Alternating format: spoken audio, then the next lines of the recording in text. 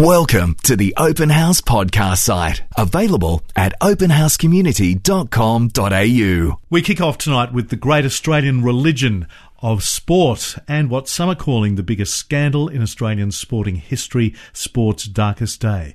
It's the report, of course, by the Australian Crime Commission we've been digesting over these past couple of days, lifting the lid on the widespread use of banned substances among players across different sporting codes, claims of organised crime, even match fixing.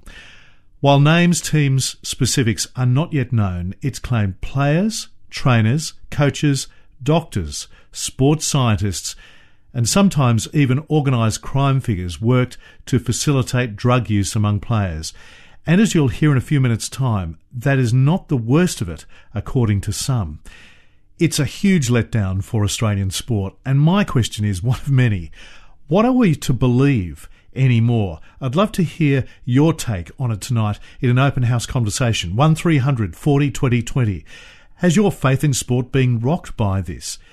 Is this a surprise to you? Maybe it is, maybe it isn't. From now on, is there going to be this niggling thought in your mind as a sports fan? Is this match or game rigged? Is this player juiced, cheating? I reckon it does come down to, in a way, a crisis of trust or faith. As I said, what do you believe anymore? Love to hear from you. 1300 40 20 20. One person I'm really keen to hear from on this is Olympian Elka Graham, who I'm so pleased to say has this year, along with her husband Thomas, joined our open house community as our resident sports gurus. And Elka has her own story to tell, being offered performance-enhancing drugs from another member of an Australian swimming team before the 2004 Athens Olympics. Elka, welcome to the open house team. Thanks a lot, Lee. It's great to be a part of it. Great to have you with us. I'll start by asking you this, Elka. Did this story shock you after all your years of competing and your exposure to lots of levels of sport? Well, sadly, no, it didn't shock me. And I do feel that a lot of other elite athletes or former elite athletes, it wouldn't have shocked them either. I'm a very optimistic person, as is my husband, but we're also realists as well. And being at the level of the Olympics, we've seen the best of the best, naturally, and we've also seen the best of the best who have been later found for drug use. So it didn't shock me, but I really think it's certainly shaken Australian sport and it's really opened the eyes to the public. I want to ask you about your own story, as I made reference to before, but how long have you had this thought in your mind? Did it predate that, for instance? Well, I mean, it goes back to when I was a little girl and I would sit in front of the television, and I remember in 1994 watching a female swimmer who had the size of a male back, two male backs. She was a Chinese swimmer, and I think I was only 12 or 13 at the 92 Barcelona Olympics, and I was watching it in my front room, and, we later found out that she'd been done for drugs. So I think it's always been prevalent and it's always been around, but you're more, I guess, exposed to it when you are involved in the profession, no matter what sport you're in, because you are around that environment of sport. And unfortunately, there is a small minority of people that are taking performance-enhancing drugs or have people around them that are involved in the wrong kind of walks of life. And it's really disappointing because it does throw a big spanner in the works, and it does make you then question people that are innocent, which is sad. Mind you, according to the Australian Crime Commission, it seems that it's much more than a small minority now. Well, it is, and look, they haven't given 100% specifics on exactly what sports and what organisations. We can certainly take good guesses at them, but, we don't have that specific information, so it's very hard to point fingers at. The sad thing about it is there are some brilliant athletes out there, whether in individual sports or team sports or club organisations, that are just raw freaks of talent who are just naturally gifted and are nowhere near any of these illegal substances or have any of these people around them in their life, and they're, instead of media being great or publicity be great, exactly what you said before, that they're going to be questioned. These are such a fantastic athlete or team. Are they doing it legally? So that is the sad thing with these people that are doing the wrong things. Yes. Apart from probably not being surprised, how will sportsmen and women themselves be feeling about this now? I think disappointed. I mean, as a former athlete, I'm disappointed to see to see the findings. I'm not surprised by them, but I really am disappointed because we want to encourage every young male and every young female out there to get amongst sport, which is the best way. It releases natural endorphins. It makes you feel alive. You get a sense of a belonging with the community, with the group, no matter what team or sport you're involved in. But it's sad that negative information has come out about something that Australians love to do. We love to compete in all different kinds of sports, and it has rocked our nation. It's really been the talking point of this last 7 days. As I said, you have your own story to tell, being offered performance-enhancing drugs by a teammate. Can you take us through what happened there?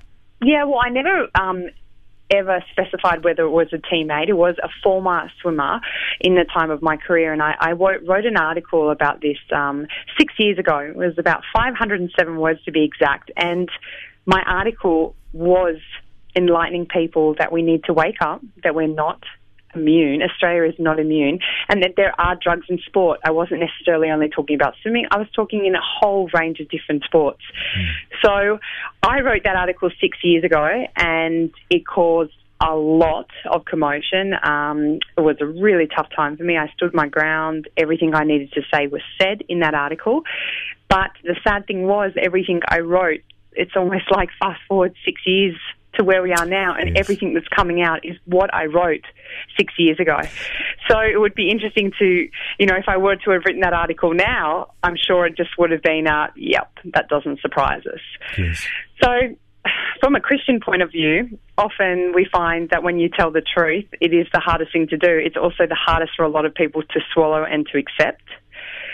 So for me, it's almost, I kind of laugh about it in a jovial way, knowing that I wrote about this 6 years ago, and it's just coming out now. And it is really sad because basically everyone that I know that has been involved in sport and the people I've mingled with are really raw, hard working, just trying to be the best athlete that they possibly can. But you are exposed to athletes who you have known who have ended up being found doing illegal substances, or people that have just wanted to win no matter what the cost and have started taking drugs. So I take it at the time when you wrote that article, people were saying, oh, this is outrageous, this doesn't happen.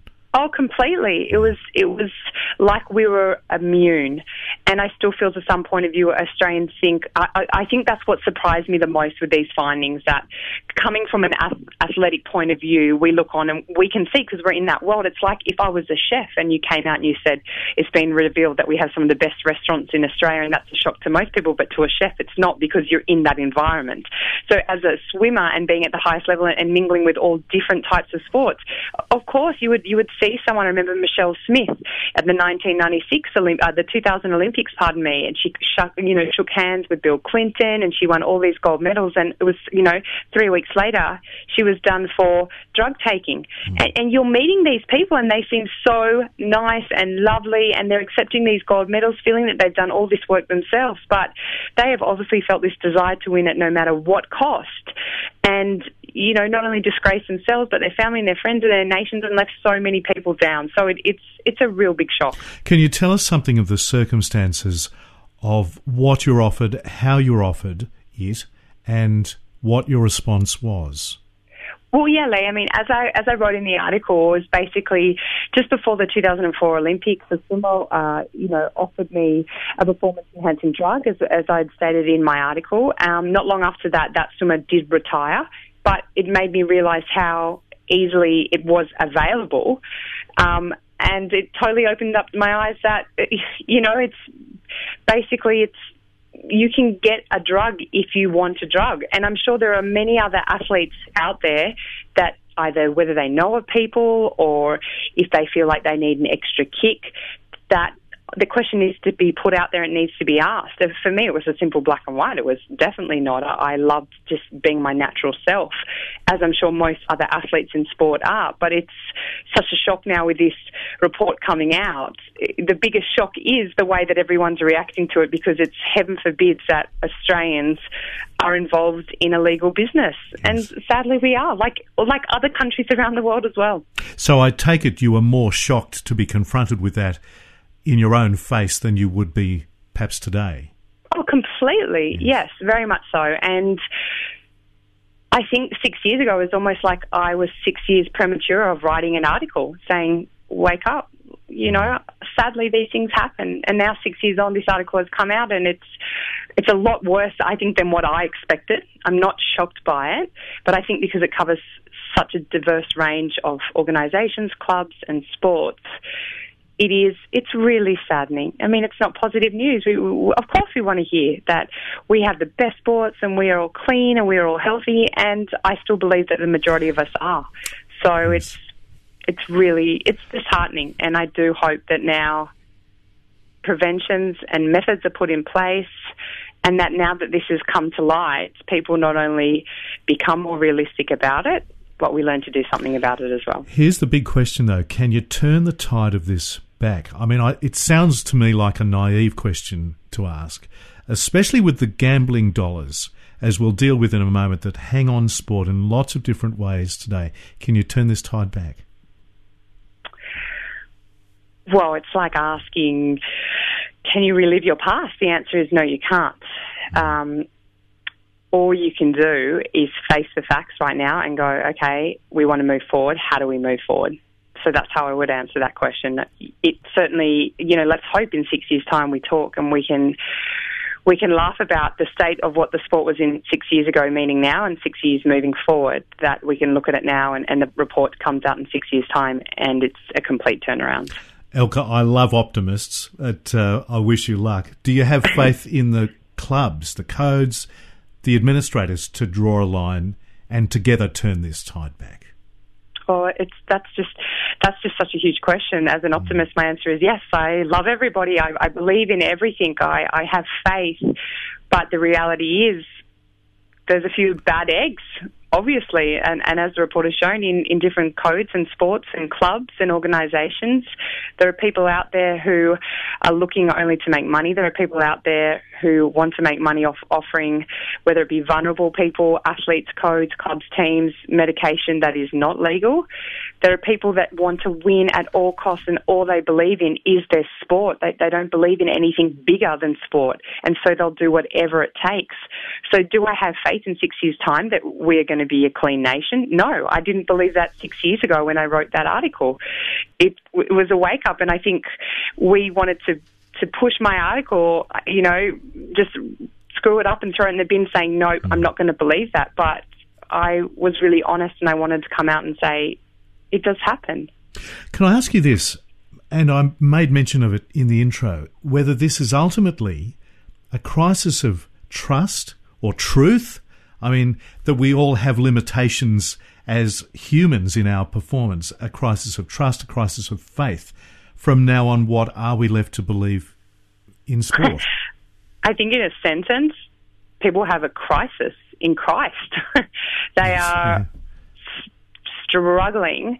The two biggest things that every human being has in this world, no matter what they do, whether they play sport or they've just been born or they're towards their old age, no matter what you do, you are not exempt from these two things that every human being craves: to be loved and to have a purpose. And I feel that if we're dealing with sport, people are becoming egotistical and finding that the love of money is their God, and they will do whatever it takes to make themselves feel like they themselves are controlling their lives. They themselves are the God. So yes, there is a big crisis in Christ. There is a big crisis. There's a big faith, lacking of faith in those certain individuals that are causing a ripple effect and inviting people that are not sure or are vulnerable or who have ever thought of doing something illegal to take that chance. And for anyone out there who is listening to this is when you need to let your yes be yes and no be no. And what you said before, Lee, is to draw a line in the sand and say, I love my sport and I do it to the best of my ability, but in no way, shape or form will I ever overstep that mark and do something that is illegal. What a great summary sentence. But ultimately you're an optimist, although a realistic optimist, I guess. Correct, definitely. And I don't just want Australia, I want every single sport to be clean. I remember many years ago they were tossing up the idea of the Olympics, what we have every 4 years, and a drug Olympics.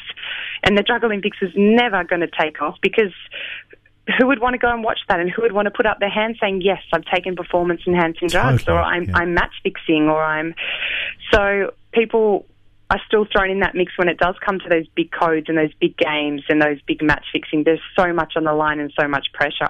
The one big great thing that I think hopefully this has happened is that more people will come out now and talk. Yes. And that when people do retire or move forward, they will stand up and take a step and not necessarily name names, but if they've done the wrong thing, well, stand up and take ownership of that and talk about your experience from it and what you've learnt from it and what you can do moving forward.